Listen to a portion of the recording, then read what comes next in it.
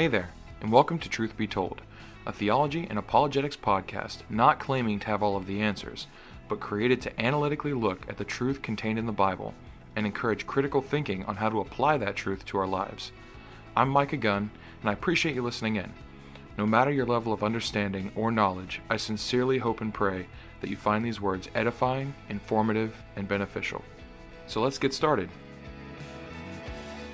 Hey everyone, once again, this is Micah Gunn, and today on Truth Be Told, I'd like to start off by going over a story with you that I heard a while back, and this story takes place in 1974 in the Philippines. And in that year, a bunch of news reporters, photographers, members of government, general citizens, ex-military, and even the president himself of the Philippines, Ferdinand Marcos, gathered in the Philippines to witness and accept the surrender of a man who for 29 years had continued World War II all by himself. This man's name was Hiro Onoda, and he was a Japanese soldier, and he'd been separated from his unit on an island called Lubang Island of the Philippines in 1944. And when he landed, he was armed with a traditional samurai sword, and that was an antique and a family heirloom, so that really wasn't much of a weapon. He was also armed with a rifle with 500 rounds of ammunition, hand grenades, and a knife that his mother had given to him right before he left. And before you start to think that that's a sweet, nice gesture from his mother, with honor being such a big deal in Japan, she handed him the knife and told him to kill himself should he fail to act honorably in the war. And the other thing that he was armed with was direct orders to do all that he could to hamper enemy attacks on the island while destroying bridges and airstrips, and he had no option of surrender. This was the order passed down to him. He could not surrender, and he took his job very seriously. And, you think, okay, 1944 to 1974, this is about 30 years, and why was he never informed that the war ended? Why was he continuing to fight World War II basically by himself? Well, a lot of attempts were actually made to tell him the war was over. Planes were sent over the island and dropped messages to him saying the war was over, and he continued to chalk these up as ploys by the United States military to get him to surrender. And instead of, making him stop and think about, okay, is this true, or, what should my reaction be? He actually thought he was doing a great job, because he figured, if he's the only one left and he's still fighting so strongly that the U.S. military is putting all this effort into getting him to stop and trying to pull this trick on him by telling him the war is over, he must be doing an excellent job at fighting. He must be, making more of a dent than he thought. So he'd actually become more entrenched when these messages were sent out. And so over this 29-year period that Hiro Onoda was living on Lubang Island by himself, he destroyed several tactical points of infrastructure. He killed livestock. He burned fields of crops. He had shootouts with the police. And he actually ended up killing, it's not funny at all, but it's just impressive and kind of amazing at the same time. He killed 30 people using guerrilla warfare. So that's like a person a year that he killed. And that was with 500 rounds of ammunition, an old samurai sword, and a little knife. So he was, for what he was doing very well. And basically, Onoda was winning a war that nobody else was fighting. He and the rest of the world were busy playing different games, but they were on the same board, so they occupied the same space, right? The Filipinos occupied the space of Lubang Island, but he did too. And in his mind, he was winning that game, even though to the rest of the world, he was not. So he thought he was winning because his rules and his gameplay were totally different than the ones that the world had. Now, as hesitant as I am to compare each of us with a rogue Japanese soldier, what can we take away from this? Because I think a lot of us today feel like we are constantly losing. There is a lot of suffering in the world, and there is a lot of pain and difficulty and struggle just to maintain a regular life. We view our lives on this scale that society's put up, and when we don't measure up to that, we feel like we're losing. We feel like we've failed. But this is actually a problem because our lives can't and shouldn't be measured on the world scale, because we should be playing a different game. So, for example, imagine playing any game and using another game's rules. Because this would seem crazy to us, right? I mean, do you know what checkmate means in a game of tic-tac-toe? Well, it doesn't really mean anything. Or what about a home run in a game of checkers? Nothing. I mean, if you stood up in the middle of a game of checkers and shouted that you had just scored a home run, the other person would probably, at the very least, look strangely at you, but probably laugh at you. Because when you're playing a different game on the same board, it doesn't compute with the rest of the world. So why are we judging our lives based on the goals that the world has? It doesn't really make sense. Suffering and struggle and difficulty and shortcomings don't really mean anything to this world. They are just unattractive qualities, and they're uncomfortable to talk about, and they're awkward, and they're actually not even meant to be talked about. It's like, put your best self forward and post only the good pictures on social media, and it's meant to be silently dealt with. So when you look at your life through the world's standards that don't even talk about suffering, you will feel like you're losing. But you need to look at it through the lens of the game you are playing, or the game that you should be playing, rather. So today, we are going to be talking about suffering, and I know it's been done a lot. I know so many people have teachings on suffering, but it's taught a lot because it's universal. It's something that everybody deals with, but there really aren't many answers out there. And so that's what we're going to be talking about today. And it's kind of for those of you that are unable to understand why your life feels like so much of a struggle. And also for those of you who hear messages about suffering for your faith in an ungodly world, and you can't really connect with that idea. I have friends like this. They're Christians, and they feel like, why do we constantly talk about suffering? Like, I'm not suffering. It's not that hard to live in this world. And yeah, this is for you as well. I think there's a message here for everybody. And obviously the game that we should be playing in this analogy here is Christianity. And while the world seems to focus their gameplay on self-gain, Christianity, in a sense, now not in all ways, but in a sense, is self-destructive by contrast.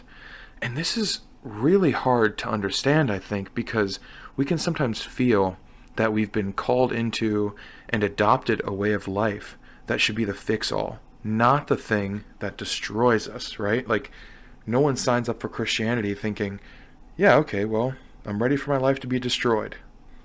We hear of lives being made better by growing in faith and submitting to God, but we see Christians facing difficult things all over the place. We think this should be a fix-all. This should, Christianity has all the answers. God, an all-powerful God, should have all the answers. And when we join Christianity, it's like a secret club that gives those answers directly to us. And even the world can think this about Christianity, or at least thinks that we think it about ourselves. And that's why we're met with so many challenges, because it's like, oh, you don't have an answer to this or this or this. And I'm not saying we don't have a lot of answers, but that's just not how we see ourselves. I mean, Matthew 16, for example, the people that want to say that Christianity has all the answers and that it should, why is it not leading to a successful life? Or they'll use that as an argument against Christianity, and we can actually do it ourselves if we feel that we're suffering enough. I don't think we've looked at the scripture enough and see what it says about our faith. Matthew 16 and verse 24, Jesus says to his disciples, this is a pretty common scripture, if anyone desires to come after me, so if anyone desires to become a Christian, follow after Christ, let him deny himself and take up his cross and follow me. So take up your cross, that's, pointing to the crucifixion of Christ, which was not easy. So if anyone desires to be a Christian, deny yourself and submit to persecution by following Christ. For whoever desires to save his life will lose it, but whoever loses his life for my sake will find it. For what profit is it to a man if he gains the whole world and loses his own soul? Or what will a man give in exchange for his soul? So this is Jesus Christ, the leader of our church, outlining the status quo for us. If you desire Christ, which we all claim to when we get baptized and we receive the Holy Spirit, we accept the status quo of no longer living for ourselves, but instead living for others and living for Christ, which automatically requires sacrifice of yourself and sometimes requires suffering. And I think inherently we know this, right? I mean, for all of you that are not Christians and you have this view of Christianity like you need to challenge that faith and think like, okay, well, why don't you have an answer to this? Or if Christianity is the answer to everything, then why are you suffering? Or why is your life difficult? And for those of you that are Christians, if you're thinking that, go to church. Because as soon as you go to church, what you think should be a group full of pious people living happy, wonderful lives with all of the answers, you'll actually see a family of absolutely broken people just trying their best to hold it together. But I think it is a fair question to ask, how is this possible? How are these things reconciled? If my faith tells me that, if my God, let's put it that way, if my God tells me, follow me, and that is the answer to everything you'll ever need, then why are we still suffering? Why are we trying so hard just to hold things together? And that's what we're going to be looking at today. And the short answer is, before we go into the whole long answer, the short answer is your faith can change your life's ultimate terminus. It can change your mindset, and by proxy, it can change your life. But it is not going to stop bad things from happening to you. God is not going to stop all bad things from happening to you. Because the truth is, Christianity does not guarantee us success in this life. Not that there aren't principles that can help guide us through it, but we need to understand our reality better. And that is the fact that this way of life is guaranteed, straight from the Bible, it is guaranteed to be difficult. So, if you're struggling right now and you're thinking, you're like, what gives? Or, why am I the only person going through this? Listen in, because the Bible is full of things that essentially prophesy the difficulties that you're going through right now. And that's kind of interesting because we never think of, our own lives, or maybe we think about it, but we often don't see evidence of our own lives being that closely related to the Bible. We compare our lives to the Bible and we try and live our lives by the Bible, but it's once every so often that we think, we're kind of a part of that Bible story. And so that, I think this can be seen here because the difficulties you're going through have literally been prophesied about, and I think that's really cool. And so if you're not struggling and you feel really comfortable in the world currently, also listen in, because there might be some things you need to adjust. And to be clear, I'm not saying that in order to be a Christian you must be suffering at all times. I'm not here to say that you can't live a relatively normal life. I'm just attempting to express to those people that are suffering currently that there is direction for you from the Bible. And admittedly, that direction can be hard to want to listen to when you're suffering. It's not something that just instantly fixes everything once you know it or read it from the Bible. And I was honestly a little bit hesitant to do this topic because, obviously I'm a human and I have suffered, I've struggled, not to the extent that so many other people in the world have, but to the extent that probably some of my listeners have, absolutely. Like, I've gone through difficult times, and I think all humans are qualified to speak on suffering just for the sheer fact that we're all in the same boat. So any advice that anybody can give to anyone about things they've found helpful to deal with, struggles in life, I think, go ahead and share them, because that's just nothing but a benefit to everybody. At worst, it's neutral. But I was nervous because I can't change things for you. You know, I can show you what the Bible says, but I can't change your circumstance and I can't change your attitude. And I was kind of afraid of doing that section in James 2. I think it's James 2, I think it's 15. It says, if a brother or sister is naked and destitute of daily food, and one of you says to them, depart in peace, be warmed and filled, but you don't give them the things which are needed for the body, what does it profit? And I really don't want to do this, because like I said, I can show you something so that you know it, but to truly feel it, to feel better, that requires effort on your part, prayer, and God's help.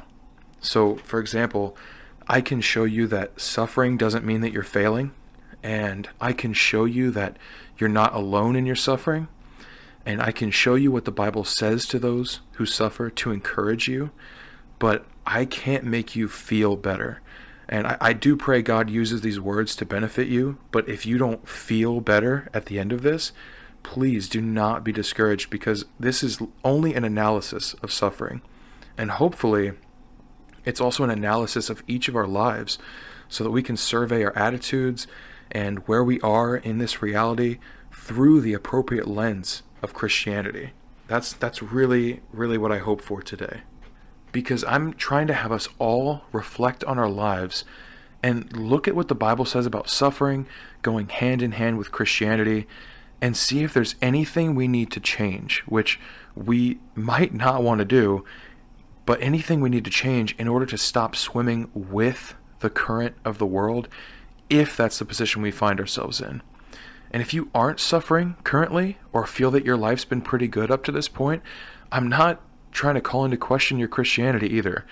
Because if you're someone who's a Christian and you feel, I haven't really suffered much in my life, you might go through a lot of difficult things, but you already have the appropriate attitude that is going to make things better for you. And if you're someone who isn't suffering currently, that's okay. I mean, God doesn't want only suffering for your life. So don't be too quick, because of what we discussed today, to try and rush towards things that are going to make you suffer, because that is not the intent of what I'm talking about. My main goal is that I want all of us to think critically about where we are, whether we're suffering or not, whether we feel like we've never suffered, or if we feel like we only have very brief reprieves from suffering. I just want us to think critically about where we are, what the Bible says about suffering, and think about what our response should be depending on where we are. That's really the main goal for today. That is all I'm trying to do. So I hope that you come to this with, ready to give me a little bit of grace, understanding that I don't know everything, and I can't fix everything. I can't even change your mind on things. That's really up to you.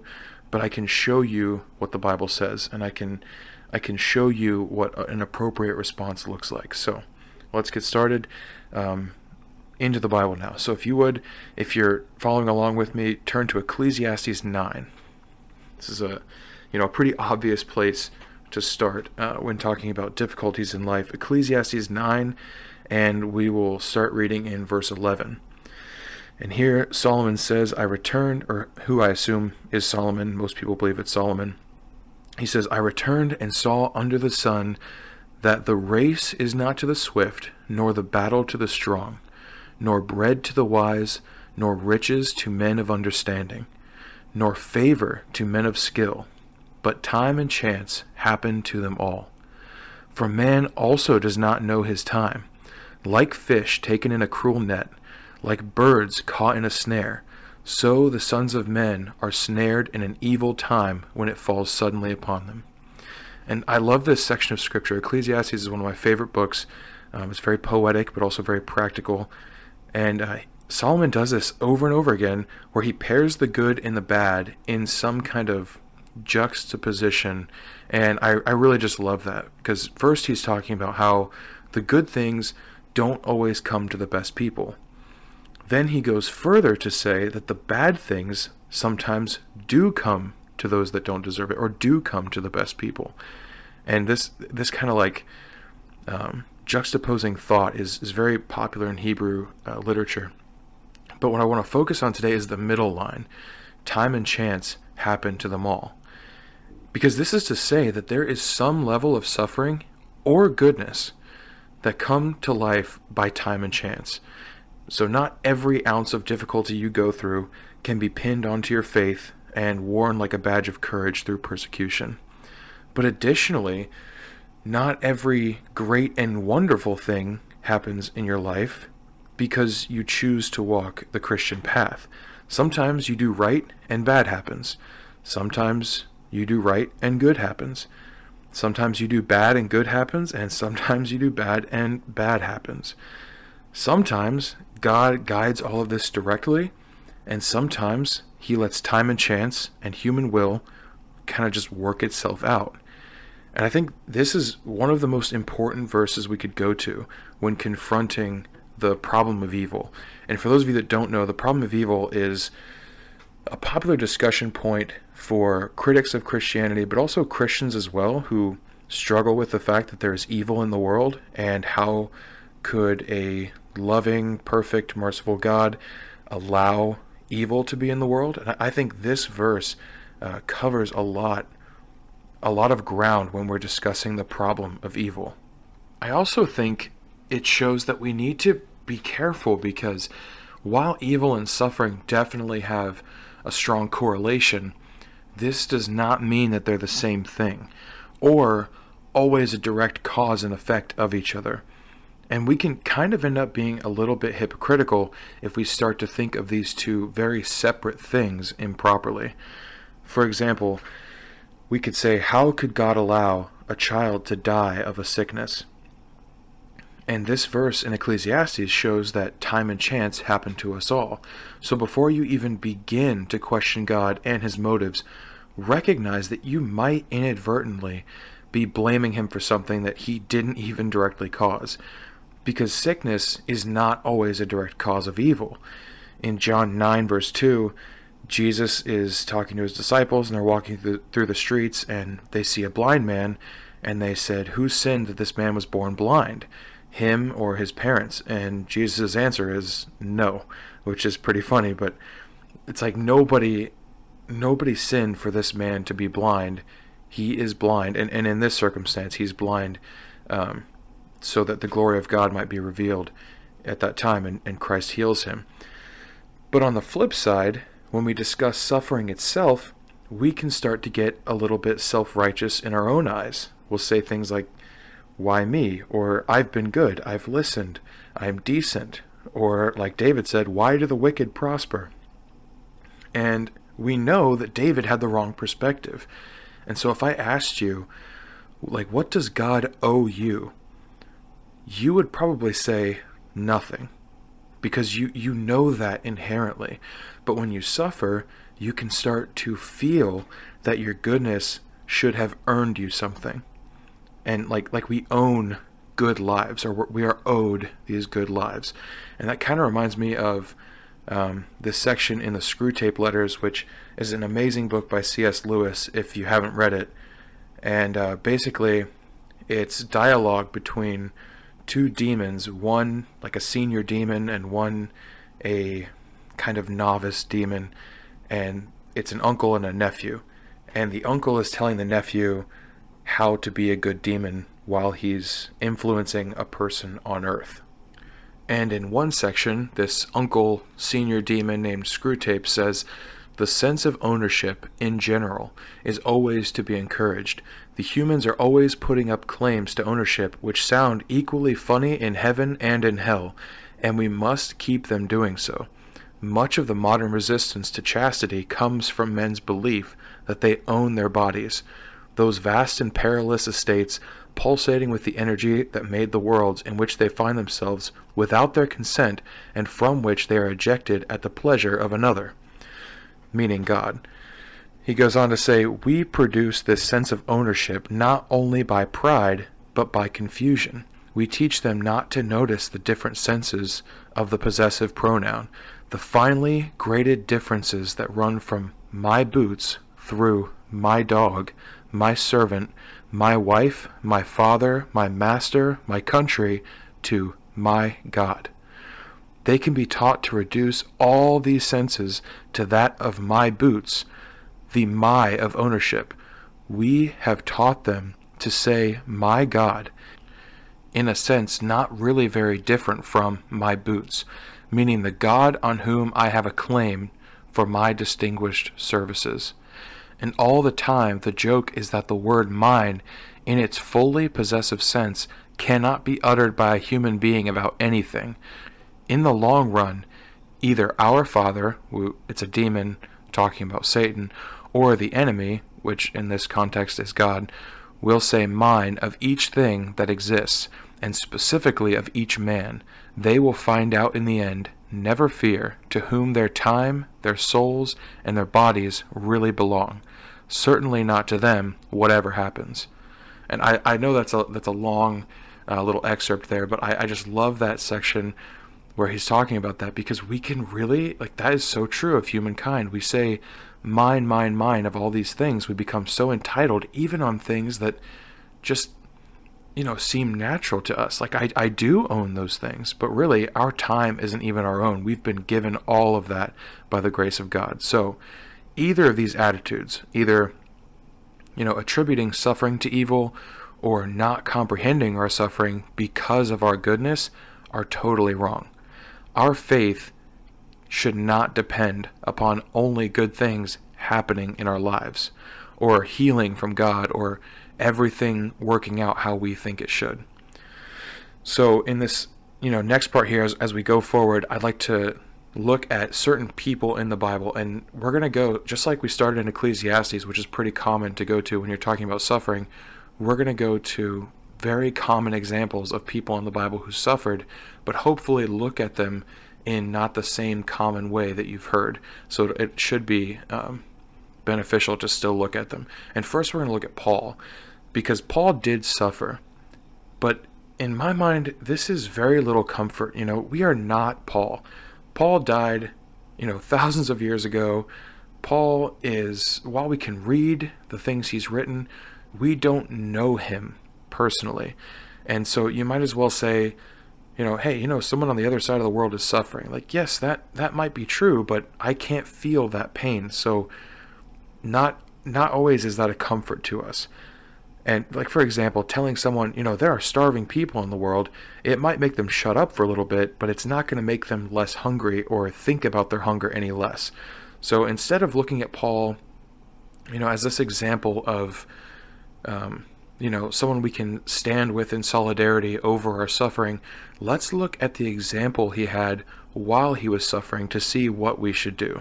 So turn to 2 Corinthians and verse 12. 2 Corinthians 12, and we'll start in verse 7. He says, "And lest I should be exalted above measure, by the abundance of the revelations, a thorn in the flesh was given to me, a messenger of Satan to buffet me, lest I be exalted above measure. Concerning this thing I pleaded with the Lord 3 times that it might depart from me, and he said to me, My grace is sufficient for you, for my strength is made perfect in weakness. Therefore, most gladly, I will rather boast in my infirmities, that the power of Christ may rest upon me. Therefore, I take pleasure in infirmities, in reproaches, in needs, in persecutions, in distresses, for Christ's sake. For when I am weak, then I am strong."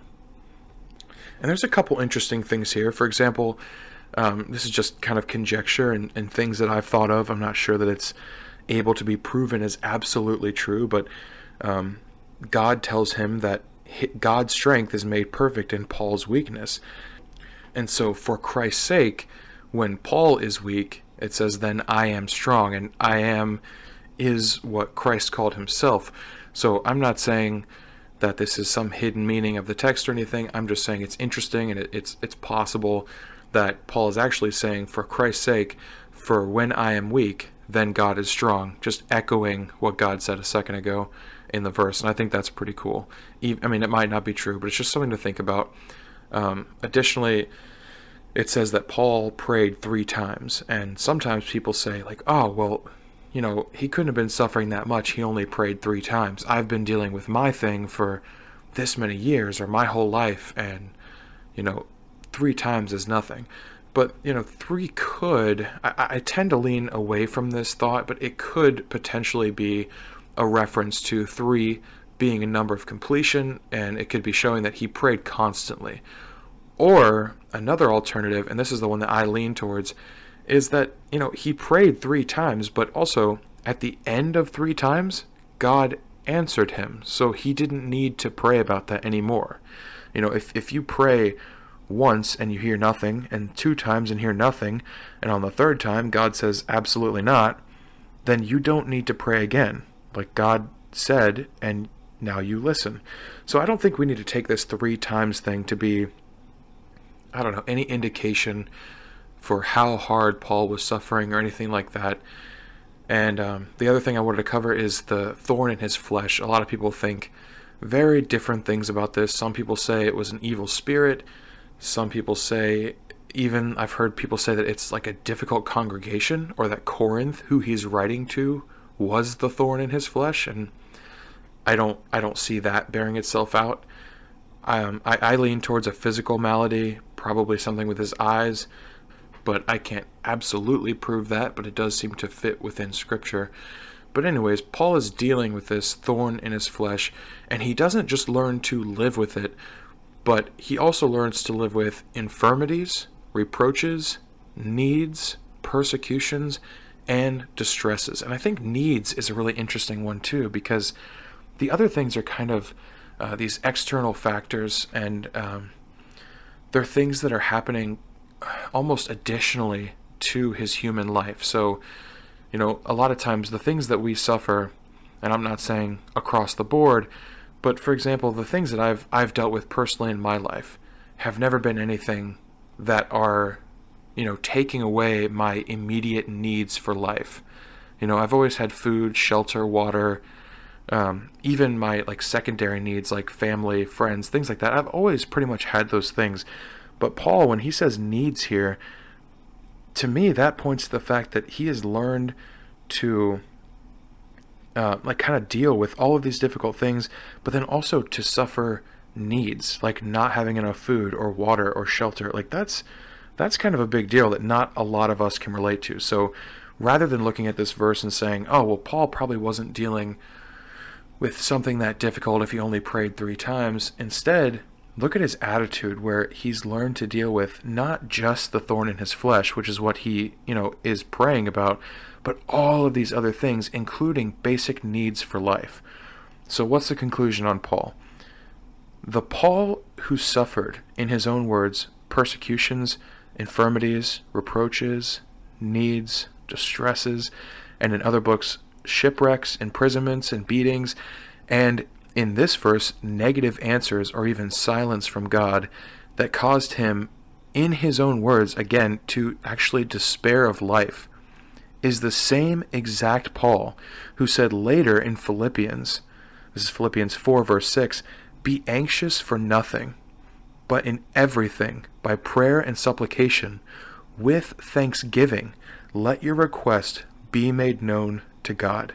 So he didn't let his life's difficulties taint his attitude on God's goodness, because God's goodness and Paul's faith in him did not require Paul's life to be good. It wasn't some kind of trade that Paul was making with God, faith for good life. It was faith in God because God is good even when your life is not. And I think that is such an important lesson to take away from the example of Paul.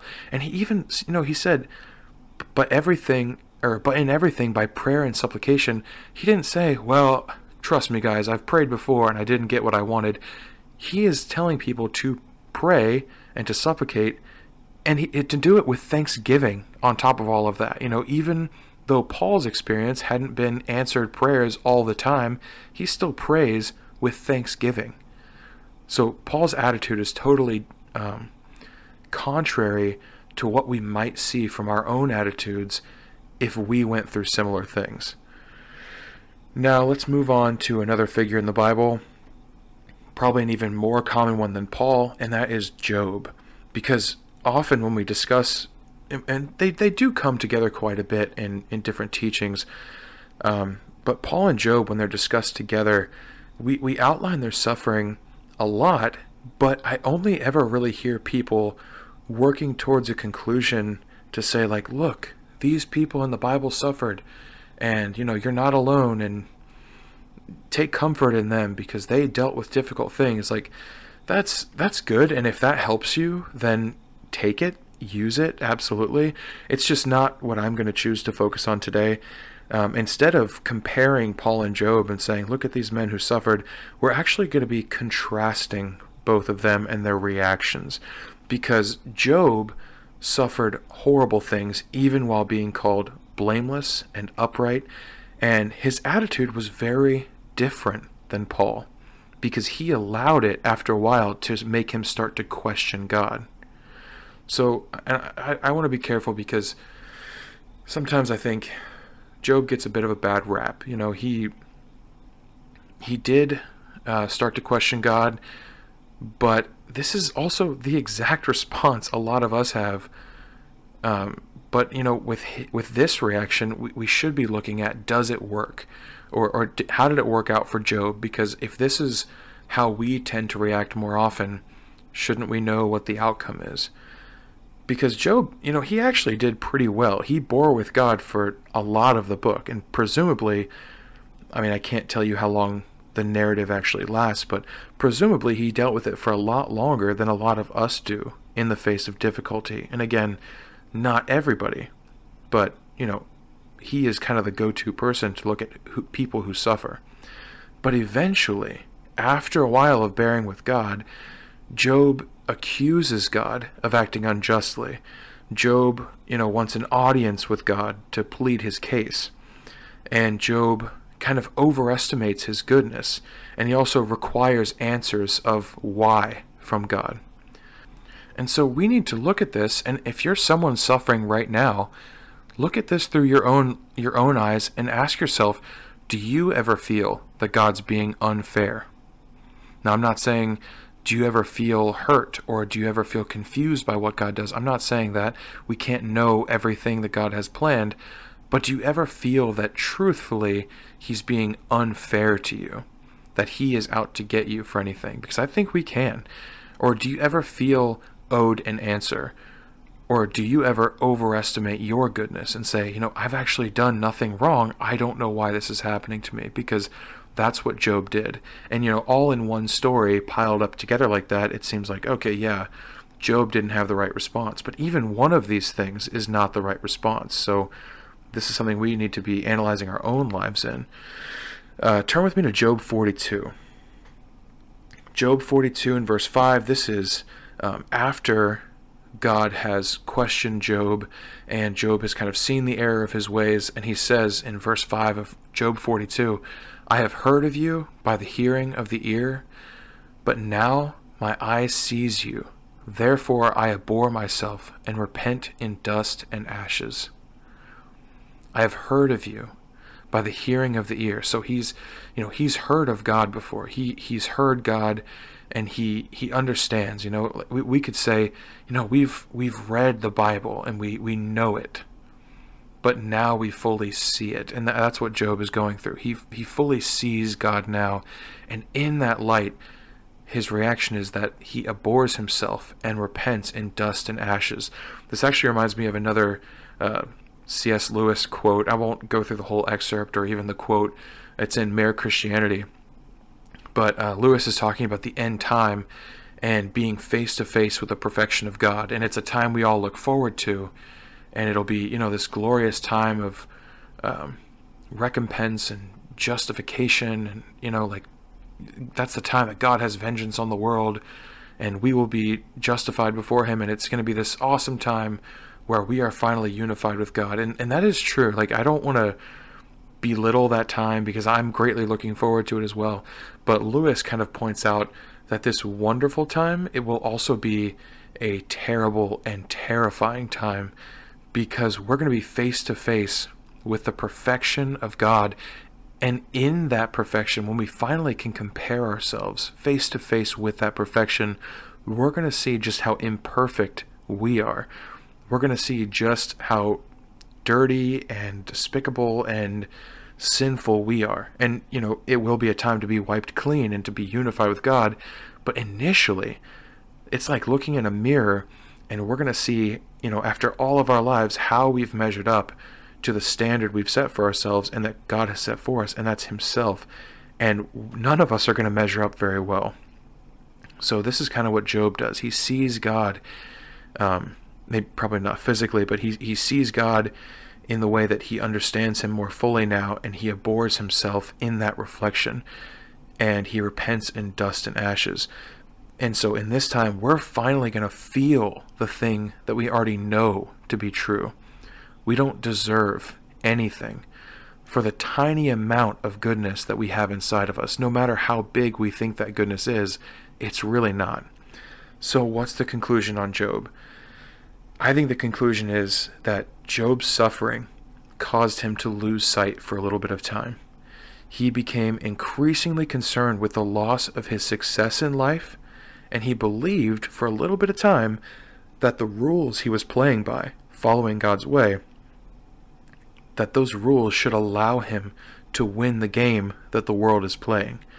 Meaning, material wealth, prosperity, good health, and all of that. That's the lesson from Job, and it's the wrong reaction that we should be, warned against and lean away from, because it's also the reaction we can fall into most often. All right, one more. Let's look at, the most obvious person going through persecution, especially that didn't deserve it, and that is Jesus Christ. And let's go to Hebrews 12, verse 3. Hebrews 12 and verse 3 here, talking about Christ. It says, "For consider him who endured such hostility from sinners against himself, lest you become weary and discouraged in your souls." So this is the author of Hebrews recognizing that far into the future, humans are going to consistently have this problem where they become weary and discouraged in their souls, because he knows what they're going to have to endure as Christians. So what does he exhort you to do? He exhorts you to consider Christ, because Christ also endured, like it says, hostility from sinners against himself. So lest you become weary and discouraged in your souls, consider Christ. Verse 4 says, "You have not yet resisted to bloodshed, striving against sin, and you have forgotten the exhortation which speaks to you as to sons." And in between these verses, I think it kind of shifts focus, because first it's talking about, the natural frustrations and persecutions and sufferings that we are all going to go through as Christians. You have not yet resisted to bloodshed, and I like that it says yet, because it shows that you could. You have not yet resisted a bloodshed, striving against sin. So this is the call we all have. We are all called to strive against sin. But then verse 4 kind of shifts focus to things that are not just external, but things that God actually causes in order to grow us. And those are another kind of difficulty that we're going to face as Christians. We submit ourselves to God and his will, and there are going to be times where the difficulty in our lives is, chastening from God. And this is what it's talking about here in verse 5. And it says, verse 5, "And you have forgotten the exhortation which speaks to you as to sons." And then it quotes the Old Testament. It says, "My son, do not despise the chastening of the Lord, nor be discouraged when you're rebuked by him. For whom the Lord loves, he chastens, and scourges every son whom he receives." So if you are a son of God, you are going to be rebuked. You're going to be scourged. You're going to deal with some level of correction, but he's doing it in love. So that's a very important distinction. And it goes further on here in verse 7 to make that distinction even clearer, talking about the chastening of our earthly fathers and the chastening of our heavenly Father. So verse 7 says, "If you endure chastening, God deals with you as with sons. For what son is there whom a father does not chasten? But if you are without chastening," this is very important here, "but if you are without chastening, of which all have become partakers, then you are illegitimate and not sons. So this is the part of Scripture here where I would like to ask all of us who feel, at times when we feel comfortable, and I'm not saying, again, that you have to be suffering all the time, but if you feel very comfortable in this world, you might want to check what's going on in your life, because we're not meant to be comfortable. Not completely comfortable anyways, and not always comfortable. Because if we are, we're probably not experiencing the chastening of the Lord. And that's not to say that some people just don't have right attitudes, and when they experience that chastening, they recognize it as chastening out of love from God. And if that's you, then that's great. You are leaps and bounds beyond me, and probably a lot of us, but I do think it's still something to consider. If you are not being chastened, if you are not being scourged in love from God, it says here, if you are without that chastening, then you are illegitimate and not sons. So we might want to check our lives. This is the part where we need to analyze our lives and see, are we too comfortable here? Because while we're meant to bear fruit all the time, this is not, or it should not be, the environment that we thrive in.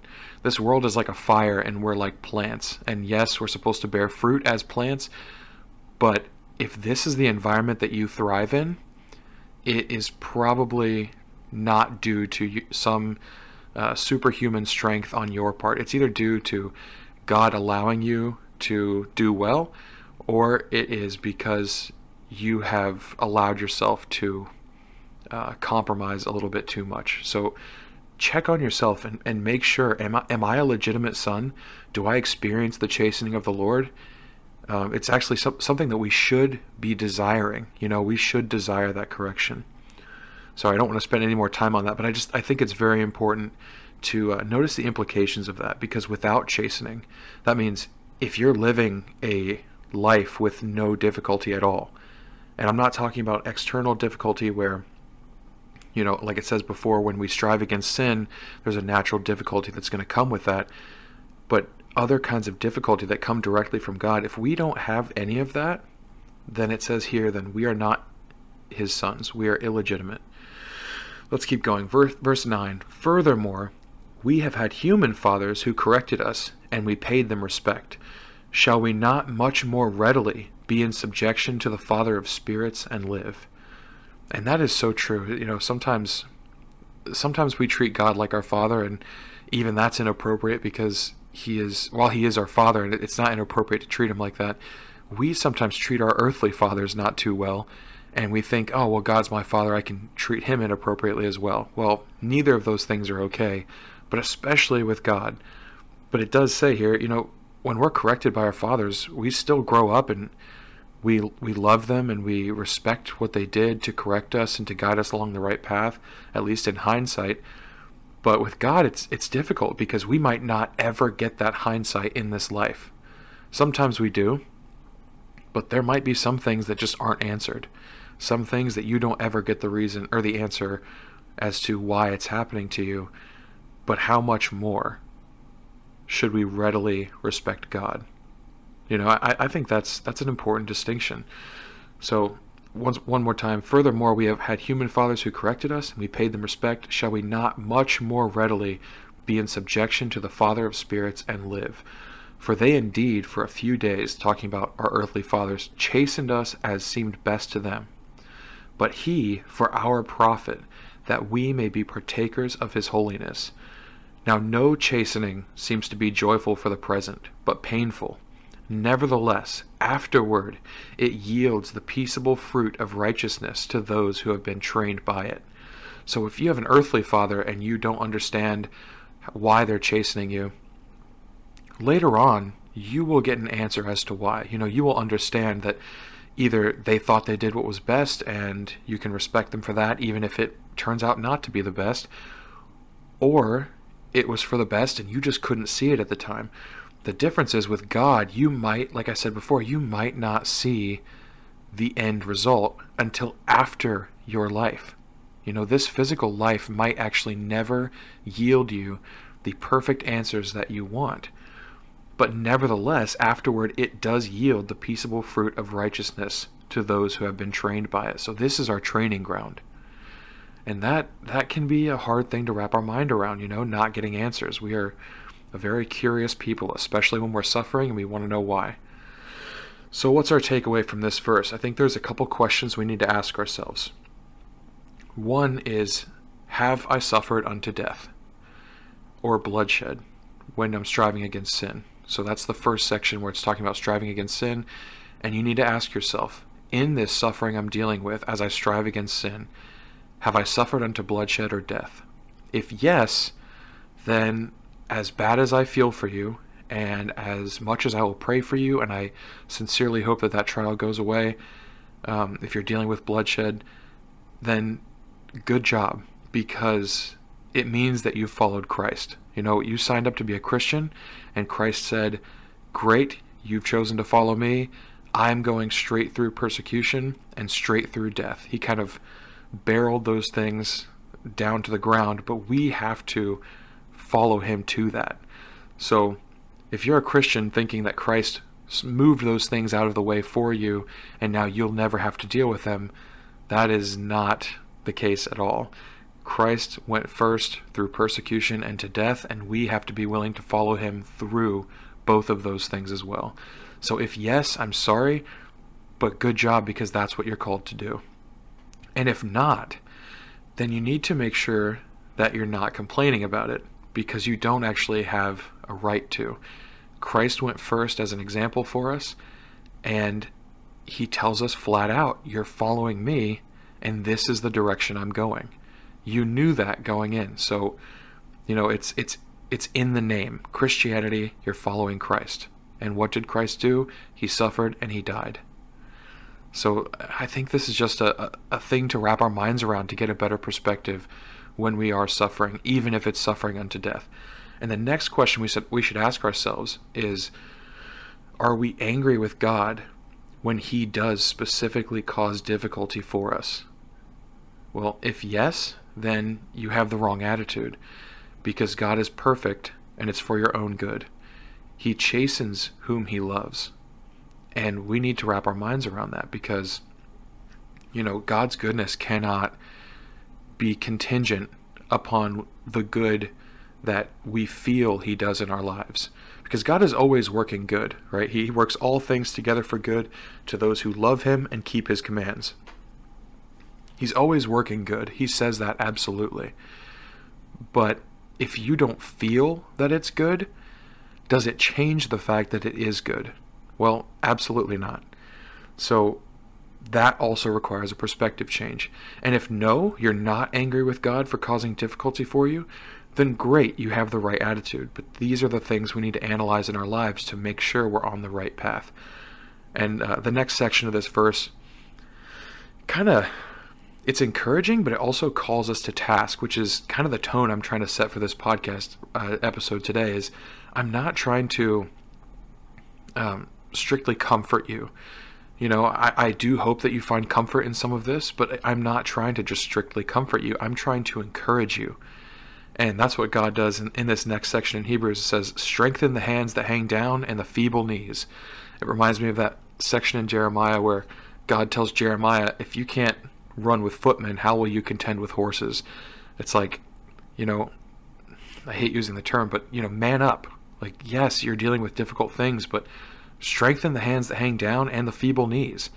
If you're weak-kneed, if you're, feeling like you're going to collapse, well, stop.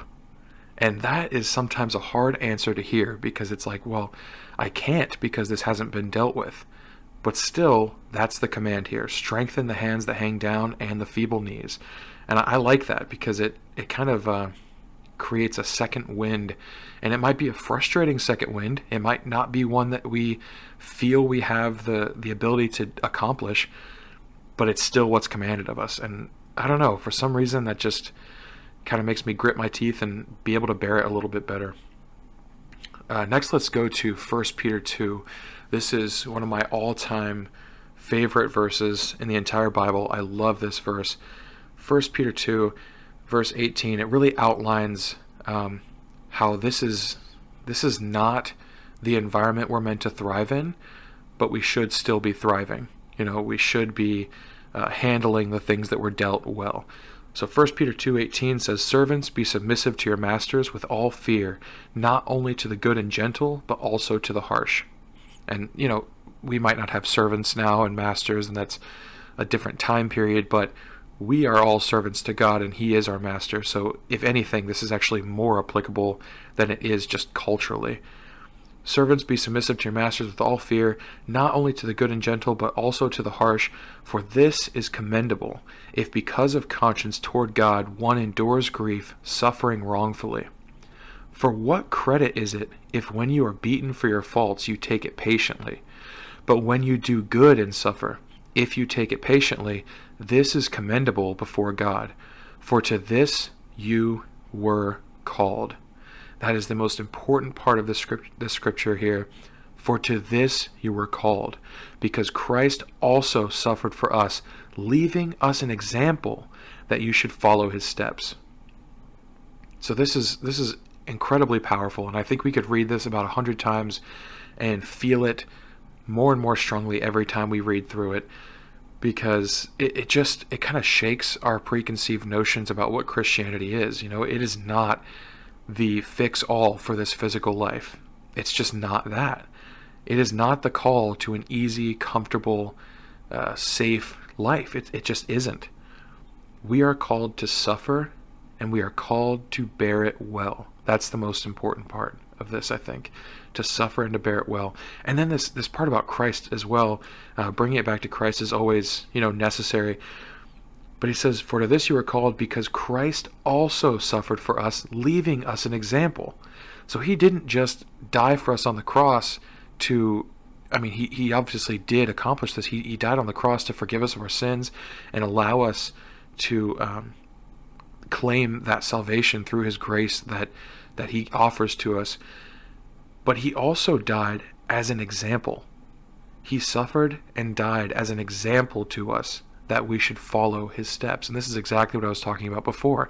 When you sign on to being a Christian, you are signing up to follow Christ, the example that he left for us.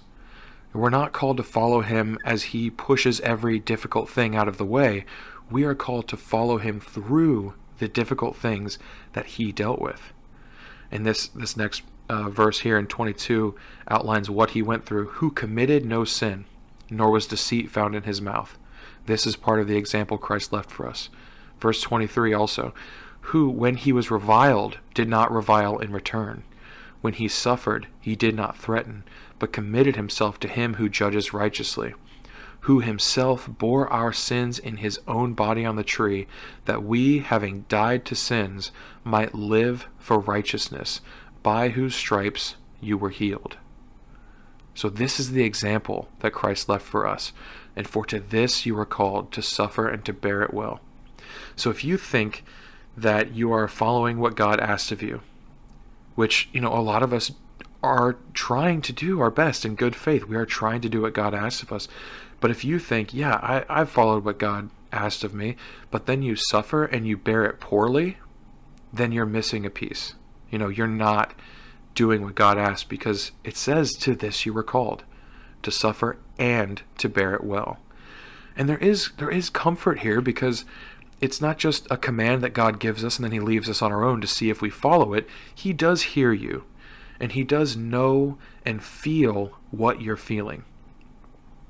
If not, maybe even to a greater degree, because like it says before in the Hebrews scripture we looked at, we haven't suffered unto bloodshed and death. A lot of us, some maybe, but not a lot of us.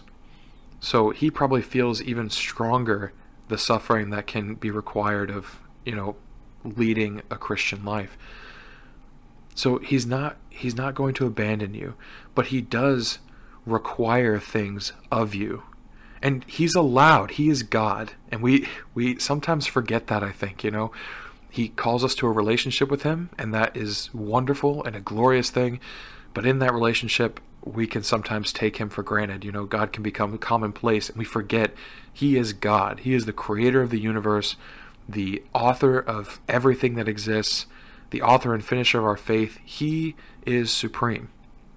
So he requires things of you, and he's allowed to. But be sure that you are not starting to require things of him. Because you, on the other hand, are not allowed. We are not God. We are subject to him, and we have committed to that. But we cannot start to require things of God. We can't start to bargain with him and say, well, I will follow you. I will believe that you are good and kind and merciful and just, right up until the point I don't understand it anymore, and then we're going to have a problem. Or, yes, God, I will follow you, but in order to do that, I need you to give me a good and comfortable life. That's not the bargain that we strike here. God says there's two ways, the way of life and the way of death. Choose life.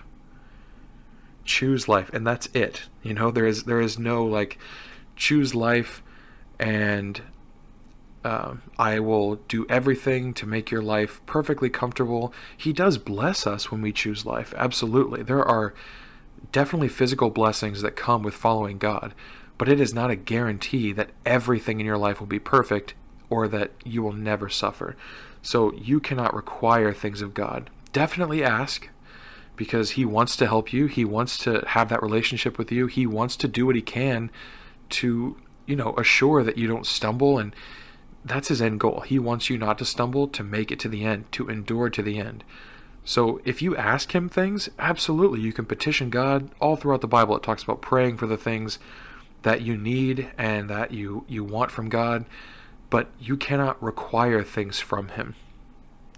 So to close today, I would like to read a little excerpt out of a book that I just read recently called The Whisper of God, and it's from a man named F.W. Boreham, and he was a preacher in New Zealand for a while. He died a while back, but he wrote excellent essays on things, and I think he's probably one of the best exegetes that I've ever had the pleasure of reading. So if you ever want something to read, he's an excellent choice. Not that I agree with everything he's ever written, but he does draw out little pieces of scripture and makes them very clear, and scripture's already profound. I don't want to say he makes them profound, but he expounds upon them in a way that makes you see the scripture for the profundity that it already has. So this excerpt from The Whisper of God says, "You who do well and suffer by it, and you who do ill and gain by it, it is nothing that you hear but a small whisper of God as yet. The thunder of his power shall be unchained and shall break forth, utterly destroying the unjust and gloriously justifying the righteous." So the question I have for you today is, what game are you playing? And what are you playing it for? Because both of these things, when you answer them correctly, will totally change how you view your suffering. When you contemplate these questions and realize not only what you're doing, but why you're doing it, it should totally change how you view what you're dealing with. So are you playing the game that the world is playing for success in this life? Because if you are, you might actually win it, but those rules that you're playing by are never going to lead to the ultimate victory. Or are you playing the game of Christianity? And if you are, do you expect success because of it?